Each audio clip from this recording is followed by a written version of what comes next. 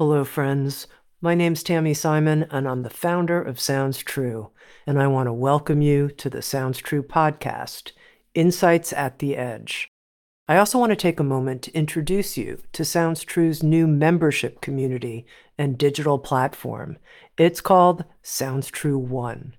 Sounds True One features original, premium, transformational docuseries, community events, classes to start your day and relax in the evening, special weekly live shows, including a video version of Insights at the Edge with an after-show community question and answer session with featured guests.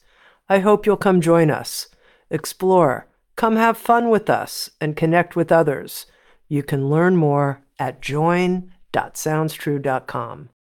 I also want to take a moment and introduce you to the Sounds True Foundation, our nonprofit that creates equitable access to transformational tools and teachings. You can learn more at soundstruefoundation.org. And in advance, thank you for your support. In this episode of Insights at the Edge, my guest is Clay Routledge, PhD. Clay is a leading expert in existential psychology. He's the director and vice president of research at the Human Flourishing Lab at the Archbridge Institute, and he's co-editor of Profectus, an online magazine on human progress and flourishing. Clay is a highly cited researcher who's published more than 100 scholarly papers, and his work has been cited by many media outlets, including the New York Times, the Washington Post, the Atlantic, and more. With Sounds True, I'm proud to say that Clay is the author of a new book. It's called Past Forward: How Nostalgia Can Help You Live a More Meaningful Life. Clay, welcome to Insights at the Edge. Thank you for having me. It's great to be on. Of course, I want to talk about nostalgia, the power of nostalgia in our lives, and your new book, Past Forward.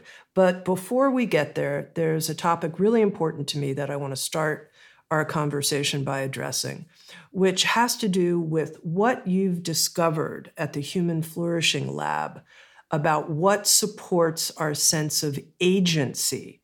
I know that agency is an important aspect of existential psychology. How do we help people feel like they have choice and that they can put their energy into something that will move themselves, their community, and our culture forward? And I wanted to start here because I think right here at this moment in time, during this conversation, a lot of people feel a sense of helplessness. They feel like nothing I do really matters. Come on, look at, Tammy, warfare, climate destruction. Really? My agency matters? So I'd love to know how you view that as an existential psychologist and what you've found at the Human Flourishing Lab supports our sense of agency. Thank you for that question. Agency is at the center of a lot of the work I do. As you noted, it's an important component of existential psychology. One of the books that has most influenced my own research is Viktor Frankl's Man's Search for Meaning. And an important observation that Frankl makes in his book, which is, he's talking about a time in a concentration camp during a Nazi concentration camp during World War II, is it can seem like in extreme circumstances like that, clearly you don't have agency, right? These are people that are being held against their will by violence and who are being executed. And what he noted was even in such circumstances, when everything feels hopeless and you actually don't have a lot of freedom, you still control your own thoughts, like what's inside of your head. Like people can't get to that. And so at the core of agency is an appreciation for the capacity of the human mind and the human spirit, even when life seems horrible and even when so much it feels like it's out of our control.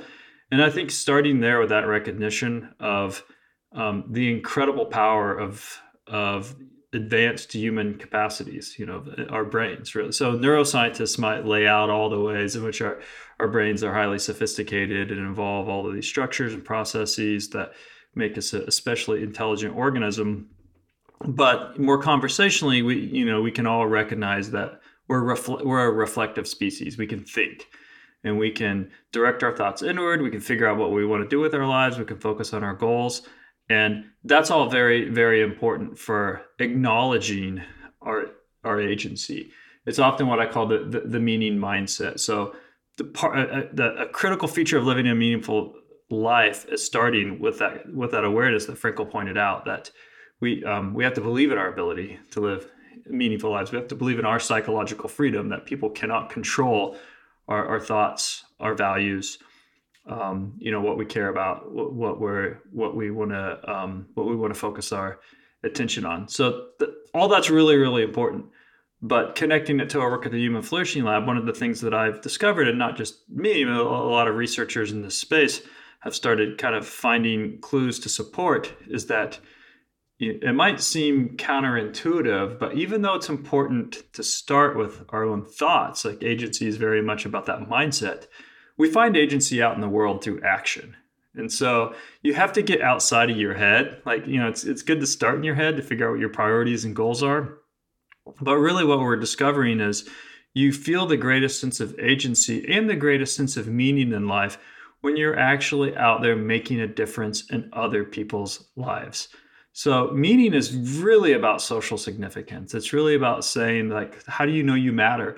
Well, I matter because I'm actually trying to improve the world. I'm trying to improve other people's lives. And you made a good point about how it's easy to look at some of the big global challenges we face and feel like, well, I'm just, one little person here.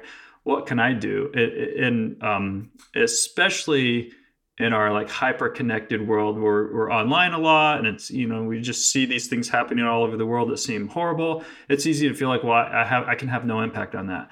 It's good in those times to refocus on, well, what can you do? Well, you can certainly make a difference in your own household.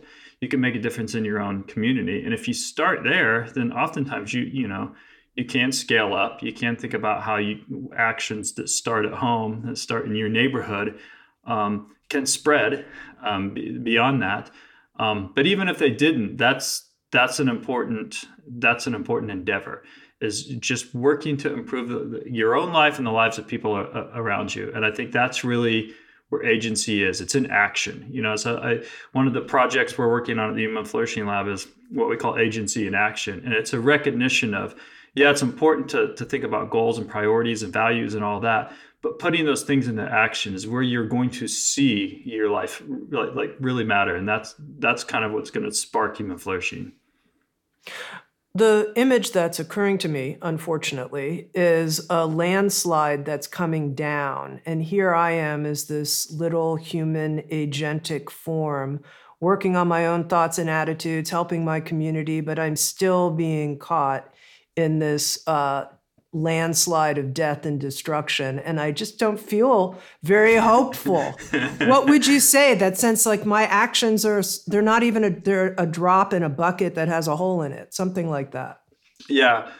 Well, I mean, another thing that I think is interesting about agency is when you recognize your own agency and you start taking actions to exercise that agency, you're more likely to see the agency in others, which increases social trust, it increases cooperation.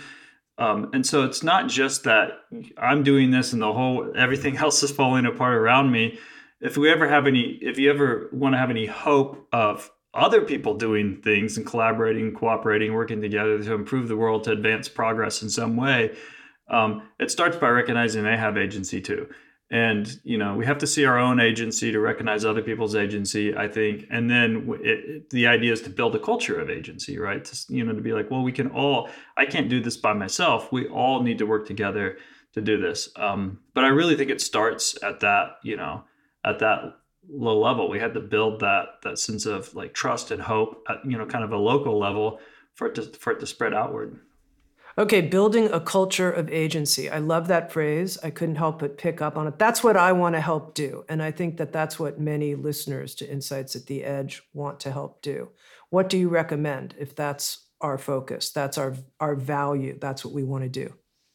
Well, I think one of the benefits of the action approach to agency, like I said, you're going to feel the most agentic and the most meaningful when you're actually doing things, not just sitting around thinking, but doing things. You got to get out of your head and out into the world. Well, then other people see that you're doing things and they're like, hey, if Clay can do things, I can do things. And then I see you doing things and I'm like, oh, you can do things too. So I think just like starting, like taking action. And so, if you want a concrete example, maybe people are worried about. I'll give you like an actual example, not a hypothetical. So I was watching the news one time, which I don't like to watch news because it's kind of, it's like you're talking about. It's kind of depressing. It's like one negative story after another. But sometimes in the news they do these little positive stories, and they were showing this school. I can't remember what state it was, but they were showing the school in the United States that was having a real problem with violence in the school, like teenage boys in particular. And some of it was gang related, perhaps. But there was this real culture of like kids getting into trouble, boys getting into fights, people getting kicked out of school, people not feeling safe, and it created this real culture of like wasn't good for education. And people were frustrated because they're like, well, the school's not doing enough. Maybe the police aren't doing enough. But then people are like, well, we don't really want the police in schools. Police don't belong in schools. And so they're, how do you solve this? And then this group of dads, starting with this one dad, said, well, we'll go in and help. And I'm not suggesting this is the ideal solution, but they took it upon themselves to be like, well, maybe if there were more male men around in the school, like watching, mentoring, if seeing a fight's about to break off and intervening and modeling better behavior, then that would be a good way to sort of reduce conflict and sort of change the culture in the school. And one dad started doing that, and then other dads started volunteering. And so this whole group of dads started essentially working as volunteers in a school to change the culture of violence in that school. So that's a good example at a local level of people being frustrated, not knowing, what the clear answer was. They're clearly being trade-offs to different models. Understandably, there was some apprehension about, well, we should bring in police, for instance. And so they're like, well, what can we do? Well, we can do something ourselves as the dads.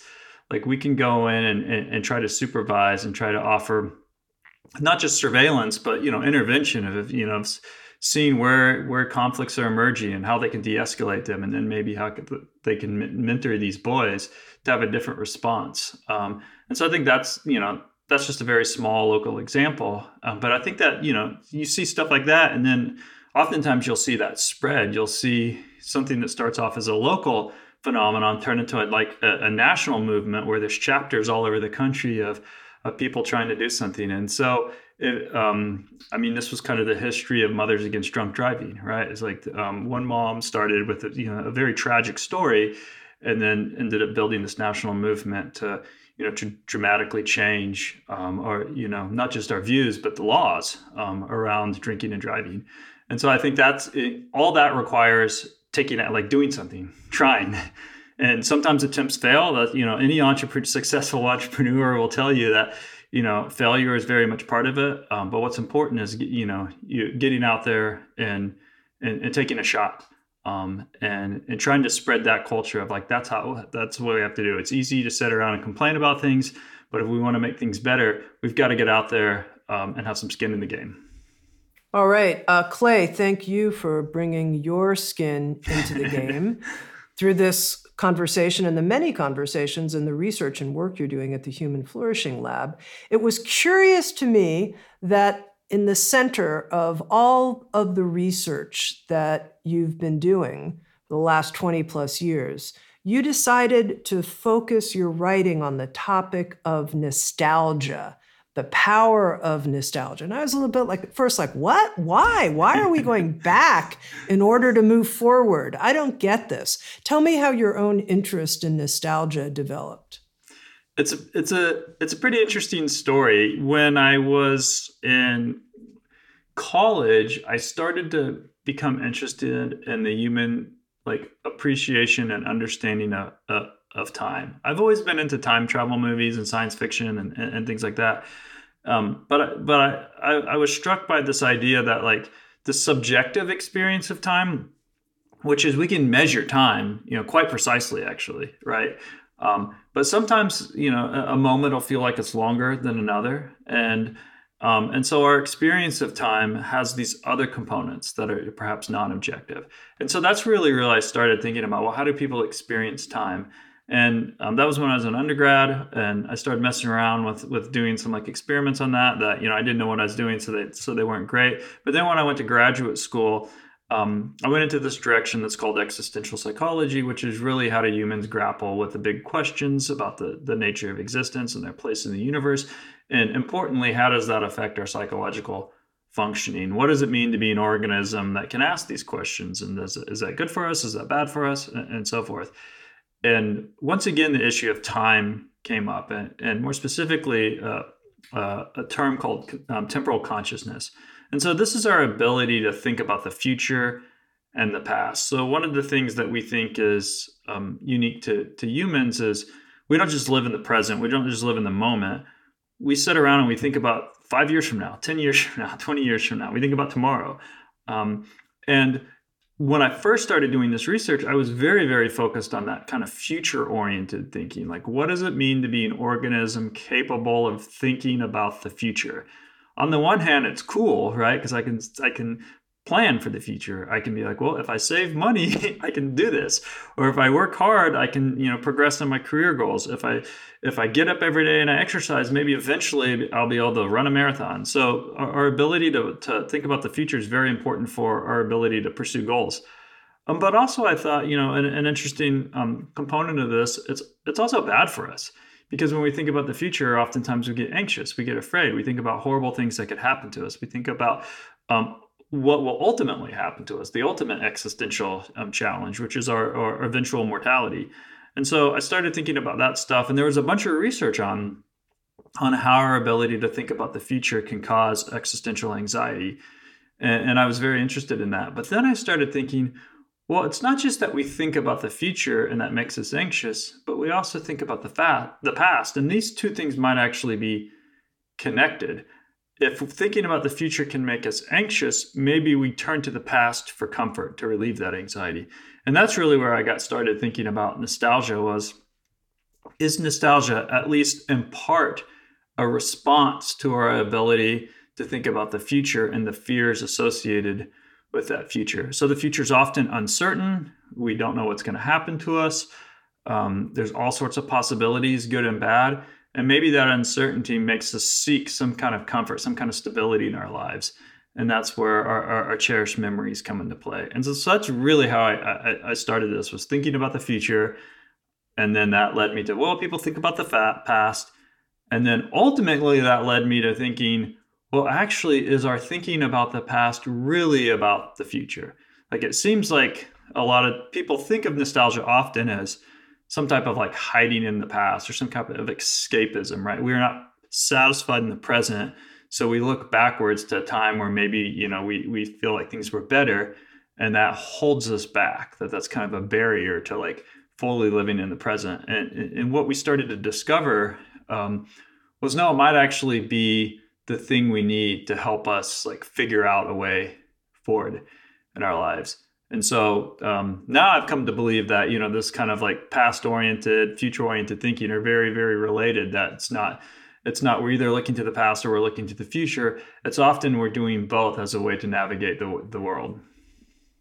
Well, I have to ask you this question because a lot of the teachers and books that we publish at Sounds True focus on something like nowness. Mm-hmm. They're not interested particularly in projecting into the future and all the anxiety that comes with that, or trying to make sense of the past, or like increase your sense of present time orientation to feel the most content. Mm-hmm. What do you think about that in terms of your own look at time? What about timelessness? Right. No, I think that's definitely important as well. And I think that on the surface, it might seem like they're in conflict, but I think they go together quite well. Here's one piece of research that's interesting. So people looked at what's the similarity and differences between happiness and meaning in life. And what they found was that when happiness is really kind of a present oriented state, like how are things going right now? Are you happy or are you not happy, right? Whereas living a meaningful life often it involves something deeper. Now, meaning and happiness are positively correlated. It's easier to feel like your life's meaningful when you're in a good mood than when you're in a bad mood. But we also know a lot of the most fulfilling things, the things that really give our life some deep meaning, are difficult, right? They involve unpleasant emotions. They involve stress. They involve pursuing difficult goals. They involve making difficult choices. They involve some of the bittersweet elements of life. Sometimes even tragic things serve as reminders of how precious our time is and how much we need to really like live in the moment, as you noted. And so oftentimes we're pursuing multiple motives. Like we're pursuing like well-being is complex. So I believe in like a holistic approach to well-being. It's not just happiness. It's not just social connectedness. It's not just spirituality.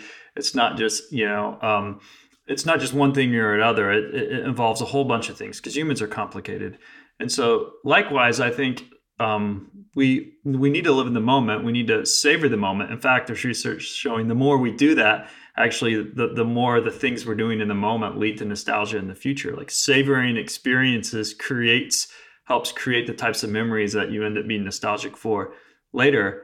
But we don't just live in the moment. Like I said, humans are highly advanced. Like we try to we can try to grab that moment. Well, we also have to, just as a function of the nature of our species, we have to plan for the future too, and we have to we have to plan for the next moment. We have to plan for the next opportunity to savor. And so as we're sort of navigating that space between nowness and also being this more like advanced temporal consciousness, I think nostalgia can really comes into play in helping us figure out the path towards how we want to spend the next moment, how we want to spend the next year, how we want to spend the next 5 years. And within that, then we want to have these moments that we can really savor. In immersing myself in your work on Past Forward, I kept going into the memory bank, asking myself, is this a nostalgic memory? Is this not a nostalgic memory? How would I know? What are the characteristics of memory that you'd say, oh, that's nostalgic, Tammy? That's what Clay's pointing to. Yeah. So one of the things that we did to get at that question, which was we went all over the world. Actually, we've done studies in dozens of nations now. We wanted to get a sense of like what do people think is nostalgic, right? Like we can kind of define it in our own way, like at a kind of like a theoretical level. But what is there a consensus among ordinary people all over the world about what counts as nostalgia? And so we've done this in a number of ways to try to like pinpoint this issue of what's a nostalgic memory versus a non-nostalgic memory. One thing we did is we just asked people to write down a nostalgic memory, in a narrative form. And then we've used these kind of narrative analysis to sort of get a snapshot of what nostalgic memories tend to be versus having them write about other types of, like autobiographical memories. So tell us about an ordinary life experience from the past versus tell us about an experience that makes you nostalgic. And what we find is nostalgic experiences tend to be things that follow what's called a redemptive sequence or have this kind of bittersweet element. And so you've probably heard of nostalgia as sometimes a little bit sad, sometimes happy. And so it's this emotional cocktail. And often this is the case because when people share a nostalgic experience from their life, it isn't just he did something fun one day. There is a sense of like accomplishment or like it's something epic to it. Like we went on this vacation and we were this happened and we got rained out and we got stuck in the hotel or something like that. But then we ended up playing board games and we ended up having this great time. So oftentimes there's that kind of element to it. Another feature of nostalgic narratives compared to ordinary events is they often, not always, but they often feature like culturally meaningful experiences. So these are rites of passage or ceremonies, graduations, marriages, or weddings, a birth of a child, special holidays, things like that. Things that are rarer than like mundane events. as as another thing that kind of characterizes them compared to ordinary experiences. And but centrally, people will recognize that a nostalgic meaning or a nostalgic memory is a personally meaningful memory. And what that means is there's going to be a lot of variety because these are idiosyncratic. Like what's a special memory to you? You might have a special memory of going to an ice cream parlor with a parent or something like that. And someone else would be like, that was just kind of an ordinary thing. But to you, it was special. So that specialness of it really matters. And so that's one way we've looked at this. We've had people, write about it. And then we've kind of said, is there a general consensus all over of what people seem to think of nostalgia? And obviously it's not black and white. There is some ambiguity there. But another way we've done it, which I think is really, really cool as well, is we've had people write down these nostalgic memories or write down other types of memories. And then we've taken those memories and we've made sure the word nostalgia is not in there, and we've removed it if they do write the word nostalgia. And then we've given those stories to other people. And then we've asked them to read these, and we've asked them to tell us, is this a nostalgic or non-nostalgic memory? And people are really, really good at getting it right. So another way of saying this is people know nostalgia when they see it. It's hard to define. It's hard to articulate. But if they read somebody else's memory, they're very, very accurate at telling you whether or not that was nostalgic to that person, which I think is another good evidence that there is, even though people might not have a difficult time like consciously explaining that, everyone kind of understands nostalgia when they see it. In searching my own memory bank for nostalgic memories to bring up to really understand how this is going to empower agency and meaning in my life, which is the point of your book, Past Forward, I often hit painful experiences like, oh, this was a nostalgic memory connected to a relationship that actually went south, went sour. Like, oh God. So now I'm gonna discount that memory because it brings up the conflict or disappointment that also occurred. What do you do about that when you're working with nostalgia? Yeah, one of the ways I really, really saw that what you're talking about exemplified was when we first started doing this work. I was a professor. When I finished, I was doing this when I was in grad school, but when I first started doing this professionally as as a PhD graduate professor, I was at the University of Southampton in the UK. And one of the first studies we did there when I was working on this is we went around like neighborhoods in our city, and we collected nostalgic narratives from older British adults. These were people that were old enough, many of them, to have been children during World War II. Now, Southampton, where we lived, nearly 90% of that city was destroyed by German bombing during World War II. So you had a lot of people whose experiences as children were their dads being sent off to the continent to wage war against Germany, being separated even from their mothers, being sent to live out in the country with grandparents. Seeing a lot of tragedy, a lot of disruption, a lot of separation in their lives. And yet, interestingly, there were a lot of people chose to share memories from that time. When we asked them to share a nostalgic memory, they could have shared anything. We didn't say write about when you were a child during the German bombing of southern England. But a lot of people chose to write about that. And what was interesting about that is that they acknowledged in these memories. I mean, they weren't sugarcoating it. They weren't pretending it was something great. They're saying this was a time of great upheaval, of great fear, of great tragedy, and yet in that experience, it was a reminder of what was important in life. Our family was really close. Like there were special moments in that time. Now, fortunately, most people's nostalgic memories don't involve trauma or tragedy.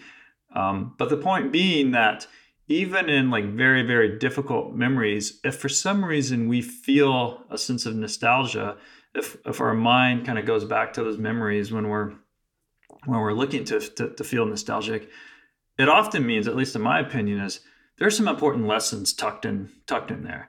It might not be an entirely positive memory, But there's something in that time, in that experience, that we think is worthwhile, is worth remembering, worth holding on to, and it might even help inspire us. So even experiences of loss, like it's not uncommon to see people have nostalgic memories that involve the loss of a loved one. Um, in fact, if you think about things like attending a funeral, oftentimes we sit around and we talk about memories with that, with the deceased person and those special memories. So it's not uncommon for people to have sadness, loss, difficult life transitions, major disruptions in their life as part of their nostalgic memories. Um, but what that says, and I think that's another way nostalgic memories can really be distinguished from other types of memories, is they're not just purely happy memories. Oftentimes, they're meaningful memories. They're important memories. There's something that we think are impactful that are worth holding on to. And Clay, tell me, how does it work? What's the mechanism by which nostalgia is going to empower me moving forward in my life? And you describe in Past Forward, it can help resolve loneliness Mm-hmm. even. It can help us feel more capable in the face of challenges. You give so many benefits. How does it work to do that? Yeah. So yes, nostalgia has quite a few seemingly distinct functions. So we've done studies that are showing that after people spend a few minutes writing about nostalgic memory, they feel a greater sense of self-esteem. We've done studies showing after people write about nostalgic memory or listen to nostalgic music, they feel a greater sense of meaning in life. They feel a greater sense of social connection. They feel more optimistic about the future. They actually are more creative in creative problem solving tasks. So there's all these different things that seems like, well, nostalgia is having all sorts of distinct effects. But there is a common mechanism behind all these things, or many of them, I think. And that is, in our research, one of the things we find is nostalgic memories, and this is another feature of nostalgic memories that distinguish them. Nostalgic memories tend to be highly social memories. They tend to involve close ones, like loved ones. Not all nostalgic memories are that way. People certainly have shared memories where they've made some major accomplishment on their own. They've like done some athletic accomplishment or something all by themselves. But most of the time, even in those memories, they pretty quickly talk about the people who helped them do that, help them accomplish that. And so nostalgic memories tend to be deeply social. And humans are, of course, social. And it turns out that the thing that gives us meaning in life is our social relationships, is the feeling that we're making a significant impact in the lives of others. And it seems like that sense of social significance is at the core of the nostalgic experience, and at the power of nostalgia lies within that. And so you might think of something like let's think about something like creativity that seems pretty far removed from social connectedness. In fact, we often think of creativity as an extreme act of self-expression, of I'm doing something very, very different, unique, something very novel, that's not connected to other people, but it's showing how different I am, how unique I am. Well, if you think about the psychology of creativity, it's hard to be creative when you're highly anxious or distressed in some way. Because essentially, creativity is saying, I'm taking a risk, I'm putting myself out there, I'm trying something different. And people don't do that very well when they feel anxious, because when you're anxious, that's not a time to try something new. It's a time to be safe. It's a time to be defensive, to be protective, to focus on protecting the world, not going out there and trying to explore something new. And so creativity is actually facilitated by a sense of security. You can think about this in a workplace environment. So if you have a team of employees and you want them to be creative, it's not good to make them live in fear that they might lose their jobs if they come up with the wrong idea. It's better to make them feel like they live in a socially supportive environment in which it's okay to take risks. You're not going to get in trouble if what you do doesn't, work, or you're not going to get laughed at or anything like that. We're here to try different things. So when you create that supportive environment, you actually allow people to try more things and to be more creative and be willing, instead of their energy going on like reducing their anxiety, they can really throw themselves into the more explorative act of creativity. Well, nostalgia helps provide that security because of that social function. So when people are nostalgic, they're reminded of times with loved ones. They're reminded that there are people that care about them. They're reminded that they've had experiences of social success. They're reminded of things that they've done to make a positive difference in other people's lives, or things that have brought them closer together with other people. And that experiences offers a sense of social security, which makes them more confident, which makes them feel a bit more equipped to be creative and to try to put themselves out there. And so even something like creativity, and certainly things like social connectedness, self-esteem, meaning in life, are facilitated by a feeling of deep social connection, which nostalgia helps cultivate that. And one other quick thing I'll say about that, it isn't just that nostalgia makes us feel socially connected by reminding us of past relationships. Sometimes those relationships are gone, right? It's where you don't associate with that person anymore. We lose loved ones. But what nostalgia does is, by reminding you of those past experiences of deep social connection, you're emboldened. Even if you feel like, well, right now I'm not. I moved to a new city, or I don't know very many people, or I feel lonely. This is just a moment in time, and life is bigger than this moment. And I've had other moments that were quite socially fulfilling. And so that gives me the social confidence that, oh, I can have that again. Like, I can restore relationships. I can reconnect with people. I can cultivate new relationships as necessary. So nostalgia doesn't just make people feel socially connected or remind them of past social connections. It energizes them to socially connect in the present, and energizes them to prioritize social goals over other types of goals, which helps give them that sense of confidence and comfort needed to be bold and creative and to be energized to go out and do things. So I think that deep sense of social connectedness that nostalgia helps facilitate and energize is at the core a lot of the all the other benefits of nostalgia. One of your suggestions to people is to try creating a nostalgia journal. Mm-hmm. And I'm curious if you can say more and maybe offer some suggested writing prompts. Like, okay, I've got my journal. I've got one memory. Where do I get the rest of them? What writing prompts will help me? One of the things that I try to do in the book is, a lot of times it helps to be very specific with the issue you're facing right now, and to use that as a way to do sort of these types of writing prompts that you're talking about. And so if you think about a challenge you have right now, or a decision you're trying to make, maybe it's like, do I take this job? Should I stay at my current job? I have this other opportunity.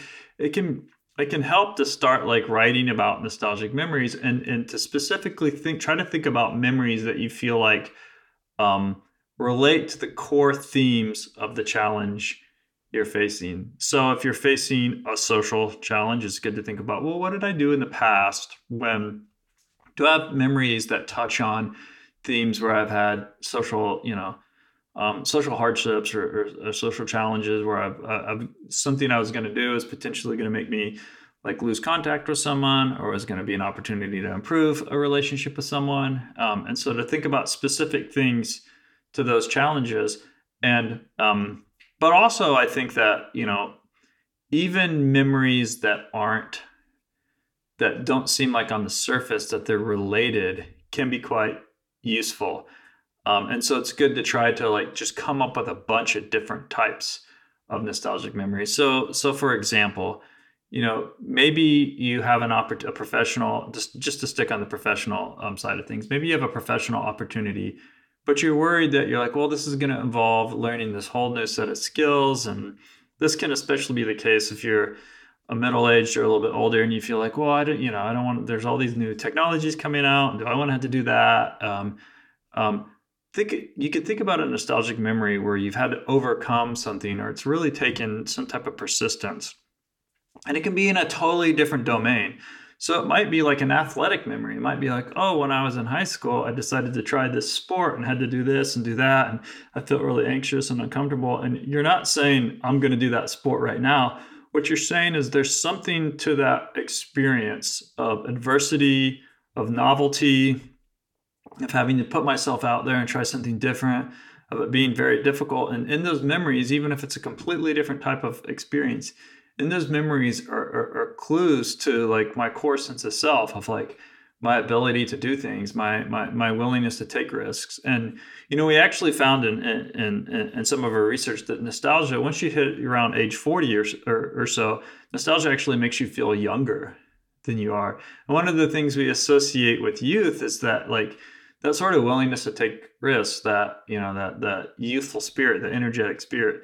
And nostalgia can, and we find that, nostalgia can help you recapture that, which can be good for all sorts of things in life. So, so to get back to your question, I think something to do is to try to start with what do I want to work on in the present, and then just start trying to generate memories.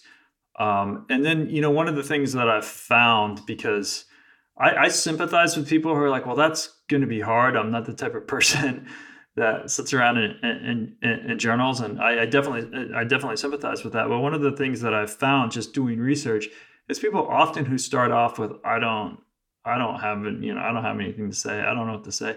It just takes a couple minutes, and then the ideas start flowing, and then you get in that practice. And then oftentimes it's hard to get people to stop, because they dig a little deeper and they dig a little deeper. So I think, that's a good way of doing it. But I should also note, I don't think journaling's the only way. I mean, even doing something like creating a nostalgia playlist seems kind of like for music, like on Spotify or something, might seem kind of superficial, like, oh, you're just listening to music. But, in a lot of our research, we found that music is actually very powerful, like nostalgia cue that, so some people who are maybe like, oh, I don't really want to write things. There are these other types of activities that can just kind of get you thinking about these memories. Scrapbooking is another one, and, kind of creative activities that allow you to sort of manipulate memories in a way, either through pictures or videos, that really allow you to kind of interact with the memory. Some people like that more than they like writing. But the cool thing about nostalgia is there's just a lot of different ways to engage in it. I remember talking to one person, for instance, who said the way they really like to experience nostalgia, sort of revisit these memories, is through cooking. And as they just said, they grew up in a household where there was a lot of cooking, and there was a lot of like family things around, family events and activities around cooking, conversations. And they thought that was kind of the best way for them to make contact with those memories. And it's true, like certainly that our like olfactory senses are a powerful cue for nostalgia. We get familiar smells, and that kind of like triggers these nostalgic memories. And for some people, that's especially powerful because they, a lot of their memories were around, interacting with food. So I think that's another way of thinking about it, is try to figure out, well, what is it in your life that really would help you sort of interrogate these memories, and kind of extract meaningful things from them. And, journaling is a powerful way to do that. There's a whole bunch of other research unrelated to nostalgia on the power of journaling. There's something that seems very powerful about writing out things. But it's nothing, it's just to say it's not the only way. There's lots of ways to creatively engage with these memories. You said something, Clay, that nostalgia could help me feel younger, help one feel younger. I don't quite understand that. How does that work? Yeah. So we actually got this idea because we started to see like news stories where people were talking. I don't know if have you ever heard of like these adult camps, like like they have, kids go to camp sometimes, like summer Sure. camp. Well, there was this phenomenon a number of years ago where they were putting camps together for adults, but it was like a summer camp for kids. It's like they would do a lot of the activities they did when they were kids. And okay, so that, maybe that's just like most adults aren't going to summer camp, but it's like, well, what's that tapping into? And another thing I was thinking about is music. A lot of our music nostalgia is for music from our youth, right? When our teenage years. And there's something, there's actually this concept called the reminiscence bump, which is we tend to have a very positive attitude towards like pop cultural trends and products that that were prominent in our youth, whether it's cars or fashions or music, movies. So there's something about like youthfulness that we tend to associate with a lot of nostalgia. Now, you can be nostalgic about anything from any time in your life. It doesn't have to be like when you're a kid or your teenage years, but there's something about like we like the pop cultural phenomenon, and we like these kinds of experiences associated with childhood and youth. And there's this whole line of research in developmental psychology about the life course. So developmental psychology we tend to think of as about being about little kids, but we develop throughout our whole lives. We go through different phases of life that many of us are still maturing, even in middle age and beyond, right? And so there's something about in this research that they found that people don't always feel their age. And so there's a difference between biological age and what's sometimes referred to as subjective age. And so some people feel younger than they are. Some people feel older than they are, depending on a whole host of things. And so we found this research was like, oh, like people's perception of their age, how old they feel, doesn't always map onto how old they actually are biologically. And then we wondered, it's like, well, we wonder if nostalgia is involved in that at all. Now, there might be all sorts of things that make people feel younger than they are or older than they are, but we're especially interested in nostalgia, of course. And what we found is when people spend a few minutes writing about a nostalgic memory, listening to nostalgic music, and we did that. So we took people from like 18 up to like 80 some years old, right? And we had them write about nostalgic experience or listen to nostalgic music. And what we found is for young people, engaging in nostalgic reflection didn't really, change how old they felt. Like we knew their actual age, and we would ask them, how old do you feel? And young people feel young, basically. But what we noticed is like, as people got older, we started to see this divergence between how old they were and how old they felt if they engaged in nostalgia.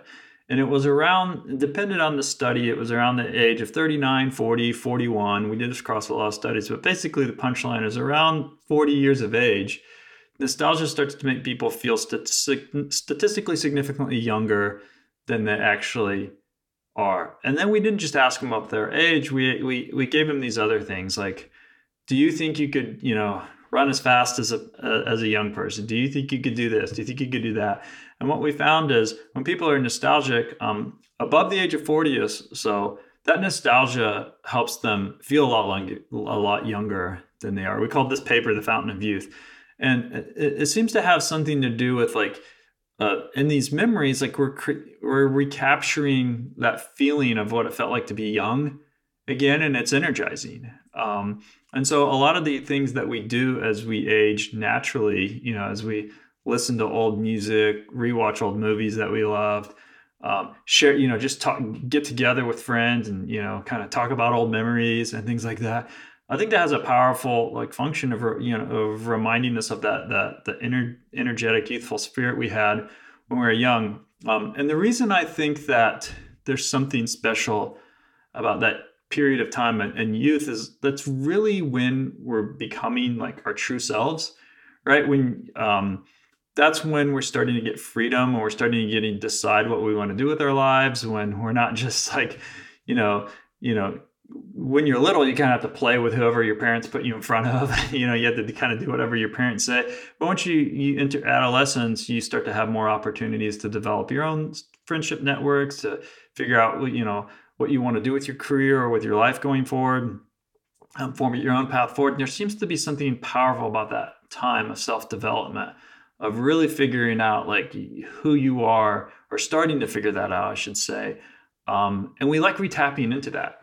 And people will talk about how they felt free, they felt like optimistic, they felt hopeful, they felt energized, they had all this youthful energy.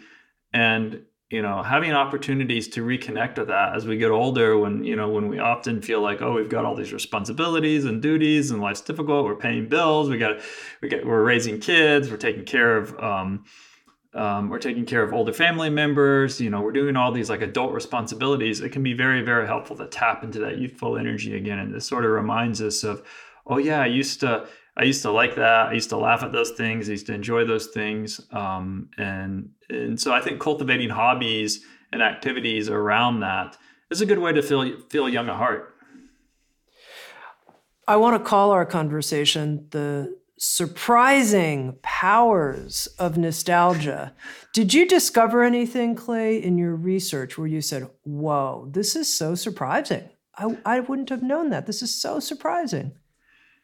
Yeah, a few things. So one we talked about earlier, which is the extent to which people have nostalgic memories that involve very, very difficult, unpleasant, even tragic experiences in their life really, helps reveal the bittersweet nature of nostalgia. That it's we often feel very positive. Nostalgia lifts our spirits. It increases our positive mood, but it comes with this tinge of sadness and loss too.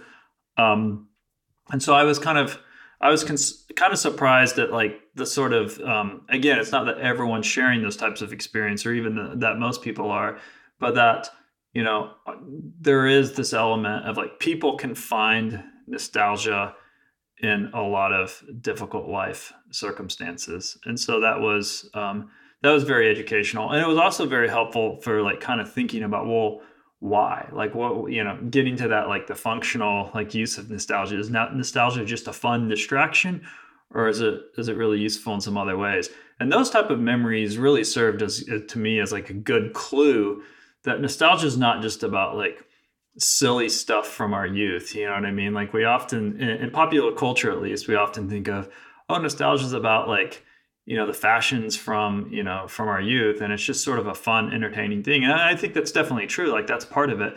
But those types of memories really revealed that, there's often a very, very deep existential, even very difficult like life experiences that people derive a lot of sense of meaning from, and that they have nostalgia for. So that was one thing that was surprising. The other thing that was really surprising, and really has played a dramatic role in changing my own view of nostalgia, which has evolved over the years, is the amount of future oriented language that I've seen in people's nostalgic stories.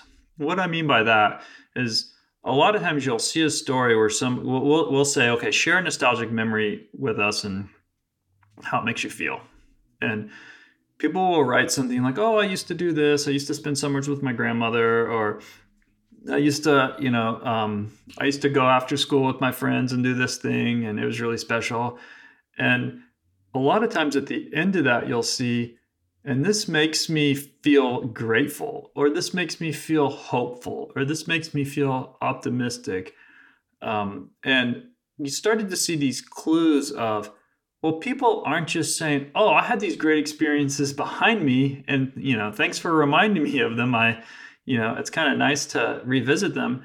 They were saying that's actually helpful for me going forward. And that was unsolicited. Like at the time, I didn't have any sense that nostalgia would make people optimistic, or that would, any kind of future oriented thinking. I really thought it was just going to comfort them, like to revisit that. And so seeing the amount of like kind of positive language in these narratives really was what started to get not just me, but other researchers thinking that, is nostalgia really just about the past, or is it kind of energizing? Is it kind of like a future oriented experience? And that really started to drive a lot of our research to where we actually more explicitly did experiments looking at future oriented thinking. So we'd have people write about nostalgic event or some other type of event, and then we would explicitly, ask them, we'd give them questionnaires about how optimistic they are about the future. And what we'd find is people who engaged in nostalgic reflection became more optimistic about the future than people who thought about other types of life experiences. And so that was that was something I did not expect. I did not expect that people would have this future oriented sort of angle to their nostalgic memories, and that really shifted the focus from me thinking of nostalgia as this like defensive, like past oriented experience, to really a more future oriented experience. That another way of saying it is, I used to think of, okay, so life's difficult, people are going through something, So they turn to the past for comfort. And that's good for them because they, once they're comforted, they'll relax and they'll be like, okay, now I can move forward. But that's a very defensive way of thinking of nostalgia. It meets like a psychological defense. But then I started to think of nostalgia as, well, no, people aren't just comforting themselves. They're actually looking for ideas. They're looking for inspiration. There's like a future oriented motivation there. They might not realize that. I'm not saying people are consciously saying, okay, I need some ideas. I'll retreat to my memories. I just think our brains are doing that. Where do I get ideas? Well, I get ideas from all the experiences I've accumulated over time. And maybe some of those experiences are especially important, and nostalgia helps direct me towards those especially important ones. It kind of filters it. Nostalgia is like, oh, I have this bank of special memories, and nostalgia helps me access those. And those special memories are what I need to have ideas going forward. Historians will say, well, we need to study the past because that helps us, build a better future. And we think about that most people would agree with that at a large civilizational level, learn the lessons of, history. I think this happens at a very intimate, personal, level at the individual level, which is we need our personal life histories to build a better future. And nostalgia can help direct us towards the elements of our life that we think really, not that we want to repeat those things, which is, I think, another kind of myth about nostalgia. People aren't just trying to repeat the past. What they're saying is there's something special in the past that'd be nice to incorporate into my life going forward. Even if my life's dramatically different going forward, there's something there that I'd like to incorporate into that. And I think that discovering that by just reading people's nostalgic memories changed the course of this research dramatically. Clay, I want to end on a personal note, if that's okay. So I'm going to ask you to share with us a nostalgic memory that has some superpower effect for you in your life. Can you do that? Yes. So I will. I like the memory I'm about to share. I like because I think it is an example of a memory that on the surface people would say, oh, that just shows that nostalgia is kind of this consumer phenomenon, right? Like people just companies just like to sell you stuff that remind you of the past. And there are people that have this very consumer view of nostalgia, right? Like companies are just tapping and they're exploiting your nostalgia to sell you stuff, right? And I think that there are, of course, obviously that's a very powerful marketing strategy. But that's not really why I think people care about products from their past. So the memory that I'd like to share is when I was a kid, my parents didn't have much money. We were poor. And I remember wanting a Nintendo really badly. Like other kids at school had a Nintendo. This was in the early mid 80s, 1980s when this just came out. Other kids had a Nintendo. We couldn't afford a Nintendo. So we didn't get a Nintendo. And the Nintendo had been out, a couple years, and lots of people had these Nintendos, and we didn't have one. And then one Christmas, we got a Nintendo. And, I don't know how my parents pulled it off or how they afforded it, but it was a really, really big deal. Now, the reason and to this day, like, I don't have a lot of time to play video games. It's not, I'd rather spend time outside and in nature doing other things. But I still have this like strong attachment to Nintendo, and I still play. I have the Nintendo Switch, like the new Nintendo. And Nintendo obviously is a company that's built a great deal of success around nostalgia. So the reason I'm sharing that memory is because people will be like, oh, like Christmas morning you get this Nintendo. That seems like a really superficial nostalgic memory. You care about this stupid product this stupid electronic product that you got. But the reason that's a special memory is because I knew it was a hardship for my parents. And look, at the time I was a kid, so I didn't really think about that. But looking back on it, I knew that, my parents must have, they must have worked really hard to make that happen. That must have been very difficult. And I definitely cherished that, that Nintendo very much. And so I think a lot of times people think of nostalgia about objects as being materialistic or kind of silly. But if you look at people's nostalgic memories around objects, even things like trophies, or like people will have their high school letter jacket or a trophy from something they won when they were a kid. If you look at or a movie collection's another great example. People have all sorts of collections of objects, collectors. It might seem like materialistic on the surface, but really those objects are just symbols that remind you of what was really going on.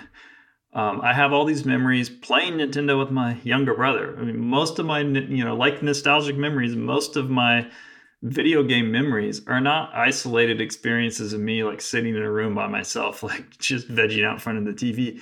They're playing video games with my brother. They're playing video games with our neighbors and things like that. So I share that memory because I think a lot of times, people should, if you think of something, even in your own life, you think, oh, that's kind of a silly thing that I care about.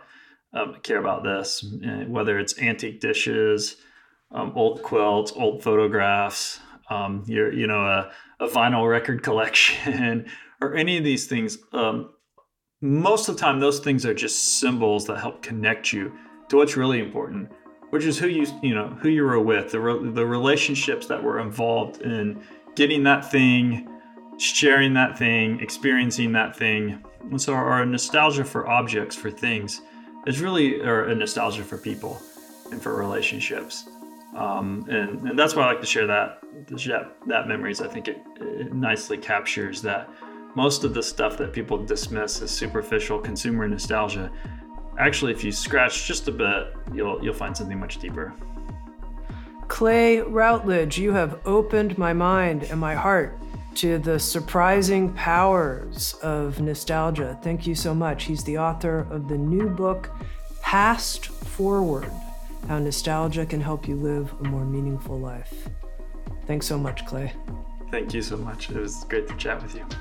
And if you'd like to watch Insights at the Edge on video and participate in the after-show Q&A session with our guests, come join us on Sounds True 1, a new membership community featuring award-winning original shows, live classes, community learning, guided meditations, and more with the leading wisdom teachers of our time. Use promo code PODCAST to get your first month free. You can learn more at join.soundstrue.com. Sounds True, waking up the world.